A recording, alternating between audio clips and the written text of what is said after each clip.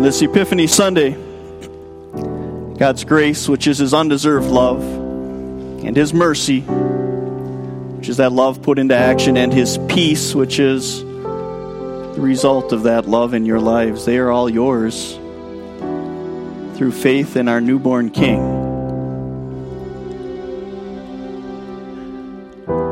According to tradition, there were 3 of them, or 12 of them, depending on who you ask. And according to tradition, they were kings. And even according to tradition, we know their names, at least of the lead 3. Their names were Melchior, Balthazar, and Casper. Thank you. I was thinking, who is that last one? Melchior, Casper, and Balthazar. And according to tradition, 2 of them arrived by camel, while the other on feet. And one other tradition has it that they all looked very different from one another, and even more different from the one that they sought out. But honestly, all of the things I mentioned to you are spoken to us only from tradition. And I'm talking to you about the wise men, or the magi, or the magi, depending on how you say that word. But it's amazing, of all the accounts in Scripture, I would put the story of the wise men as one of the stories that grabs the attention, perhaps more so than many others, and the imagination runs wild because there are so many things we would like to know. And so it makes sense that over the years, urban legends have been built up. But whether there were 3 or 12 or 237, which is a number I just created, whether their names were Balthazar, Casper, or Melchior, or any other names, whether they came from India or China or the Arabian Peninsula or just outside Israel in Moab, it really doesn't matter. What does matter is what Scripture tells us. And on this Epiphany Sunday, when we gather together, and we are reminded that in Jesus Christ we have not just a local Savior, but a worldwide Savior, it's good for us to go right back to the biblical account and follow in the footsteps of these wise men. Matthew is the only one of the 4 Gospels that records for us this interesting story. Now we have from Isaiah chapter 60, as well as some other portions of the Old Testament, references speaking about how nations will see the light and will seek out their newborn king. And yet here in Matthew, it's interesting, Matthew, who wrote his gospel primarily to a Jewish audience, he makes the point of saying, but the Savior born in Bethlehem, the Savior whose story is detailed in Luke chapter 3, it's Matthew who is writing to that Jewish audience and saying, but please note that there would be men coming from the far east to worship him as well. You see, this is a Savior for all people. And today, as I mentioned, I want you to follow in their footsteps. And I don't want you to follow in their footsteps in the sense of putting yourself in the eyes of tradition in what would seem to be very wealthy shoes, but rather, what's the number one thing we note about these men? They eagerly sought out the newborn king. You see it throughout the account. They were not going to give up. They were intrigued, they were curious, but they were dedicated to the task at hand. We must find our king. It sounds so basic, so simple. But do you realize what that means for the people who have been highlighted here? It meant doing some fact finding. So they came from afar. And we don't know how far, but they did what would seem to be the most logical path. They arrived in the capital city of Jerusalem, and they talked to the local leader, Herod. Where is this king? We have seen his star in the sky, and we want to worship him, they say. You see, they are dedicated. They want to seek him out. And they follow the most obvious path. Now, Herod wasn't playing very sincerely when he had his leaders come together and highlight from the Old Testament scriptures where the Savior was to be born and pointed them in the right direction. No, Herod, the local leader, who had the opportunity to be and worship Jesus in a very intimate way days and weeks beforehand, no, he wasn't interested in seeking out the Christ. That's the wise men. And so here these men are, on a mission, traveling, seeking out. They need to get to him. Why? Because they know that in Christ they have something special. They knew that in Christ they had something that this world needed. They knew that in the newborn king, something very different had occurred. I wonder where that desire to seek out the Savior shows itself today. Do you think about that? We who are so knowledgeable, we who are so mobile, we who are so blessed beyond imagination when it comes to the things at our fingertips. And yet, in comparison to the wise men, do we seek out the newborn king with the same fervor and excitement and ultimately the same joy? Because that's the word that really captures our attention as those wise men are going through the steps, as they are locating and getting one step closer. They make it to Jerusalem. They make it over to Bethlehem. They get to the place where Jesus was. And it says they found him and they were overjoyed. We don't know how much the wise men knew. But we do know that in finding Christ, they found their joy. And so maybe it would be beneficial if we knew less.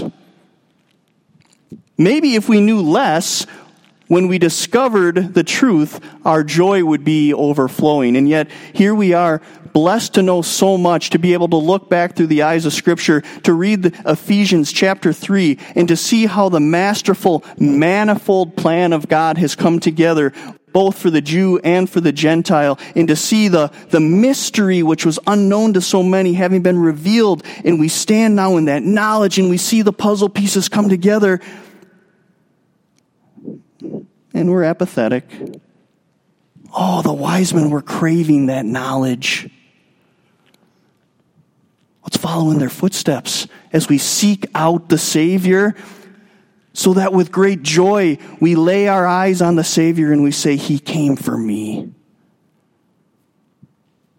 It's the fulfillment of all. It's the one to whom I will run when my sin starts to beat down upon me and my conscience is so burdened. That's the one. He's the king, not in the earthly sense of someone who's going to sit on a throne and dictate where armies are going to go, but he's going to be the king who's going to sit on the heavenly throne, and he's going to overthrow the power of the devil once and for all. Can you imagine the joy of the wise men as they finally, after the long journey, lay their eyes upon the king, a child, and to say that's what the world was missing? You see, we want to follow in the footsteps of the wise men when we simply replicate their joy in earnestly seeking out Christ. And for us, what does that look like? It means taking the time to seek Him where he will be found. And no, he won't be found on the television during a football game. And he won't be found in the majority of hobbies that occupy so much of our time. But yes, he will be found in the pages of his revealed word. He will be found in church. He will be found as we gather together around promise after promise, and we with joy are reminded he's the Savior and the King that this world needed. So we follow in the footsteps of those wise men as we earnestly seek him out. But there's more. It really takes us to the final part of our text where you see the reaction of the wise men as they arrived. On coming to the house, they saw the child with his mother Mary. They bowed down and worshiped him. Then they opened their treasures and presented him with gifts of gold and incense and of myrrh. It almost seems anticlimactic. You get the impression that they were seeking and seeking and seeking, and then the star had stopped, and they arrived at the house, and instead of this big to-do and these introductions, knocking on the door, introducing themselves to Mary and Joseph and explaining who they were and from where they had come, explaining their whole ordeal. Yeah, we had to go talk to Herod, and he pointed us in this direction. The simplicity is so beautiful. They bowed down and worshiped him. May we follow in the footsteps of the wise men as they sought him and then worshiped him with all humility. Can you imagine what Mary and Joseph would have been thinking? As they were making their home, and here this young child, the one whom the shepherds rushed to acknowledge because the angelic choirs pointed them in the child's direction, the one whom Gabriel had prophesied and foretold. And now just put another notch in the story, as Mary and Joseph would have attended the door only to find these men who were very evidently not from here, but very blessed in earthly terms and very wealthy, falling on their knees and worshiping their king. May we follow in those footsteps as we worship our Lord as well, with such humility and sincerity. It really calls into question the mindset with which we come into the presence of our King. It's a mindset of, we are blessed to be here. We are blessed to be in his presence. And how can I acknowledge that for him to see? May we worship him with sincerity, not with empty words and fleeting thoughts, but with sincerity. And it's amazing how the sincerity is frequently seen in our gifts. I have to admit, when my sinful nature gets a hold of me, and I read this account of Matthew chapter 2, I imagine one of my own children being a child, young enough to not really understand what's going on, and imagining my neighbors coming over and laying at my child's footsteps riches beyond anything I could count, and then walking away. And I would say, what? I need that. It sounds so silly to imagine laying at the footsteps of a child who can't even understand the needs that they have and is relying on mom and dad to take care of them. Gold? Incense might not sound all that important, and yet that was a precious commodity and also symbolic, along with myrrh, of things fit for a king. To be clear, Jesus did not need these things, which is what makes them so special. You see, our worship of a Savior is not because our Savior is in need of our worship. It's because we are in need of worshiping. Because worshiping sets all right once again. In worshiping, it acknowledges the need that we have to be into the presence of the one who deserves reverence and praise.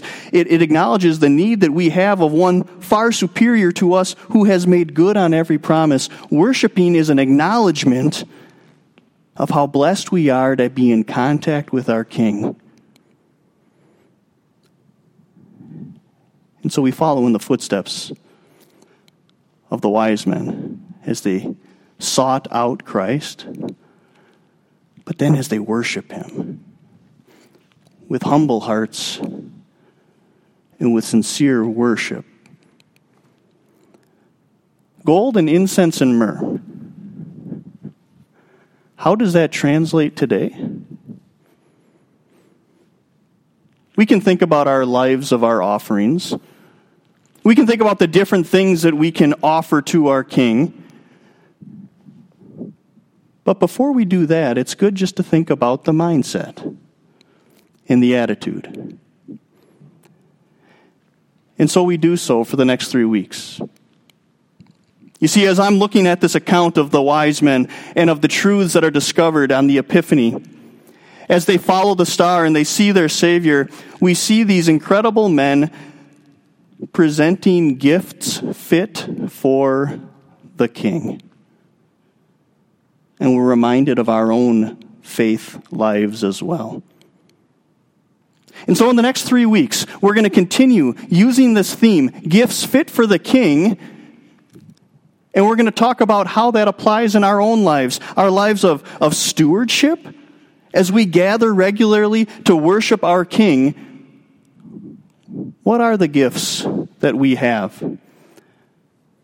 And are they fit for the King or not? How are we going to imitate the example of the wise men as we follow in their footsteps? Not just seeking, but worshiping. And so in the next couple of weeks, as we take a look at a section in God's Word that really talks about the Christian's life of worship, it'll be a blessing to come together and say that gifts fit for the King are gifts given eagerly, and gifts given generously, and gifts given confidently. And in doing so, we see our faith lives and our expressions of the joy of being in the presence of the King matching up with that of the wise men. Fellow Gentiles, along with fellow Jews, all members of God's kingdom and God's creation, gathering together around the Savior of all nations, and with true humility and sincerity, worshiping the one who has come to save us. I don't know how many of those myths or traditions are based on truth when it comes to the wise men.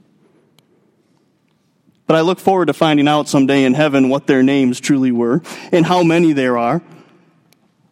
But despite the interest that we might have, let's simply go back and say, "But this is what we know to be true," and follow their example. We seek them out so that we may seek their example in seeking the Christ. And we follow their example in worshiping, offering our gifts fit for the King. Amen. And now may the peace of God, which surpasses all understanding, may it guard your hearts and your minds in Jesus our Lord. Amen.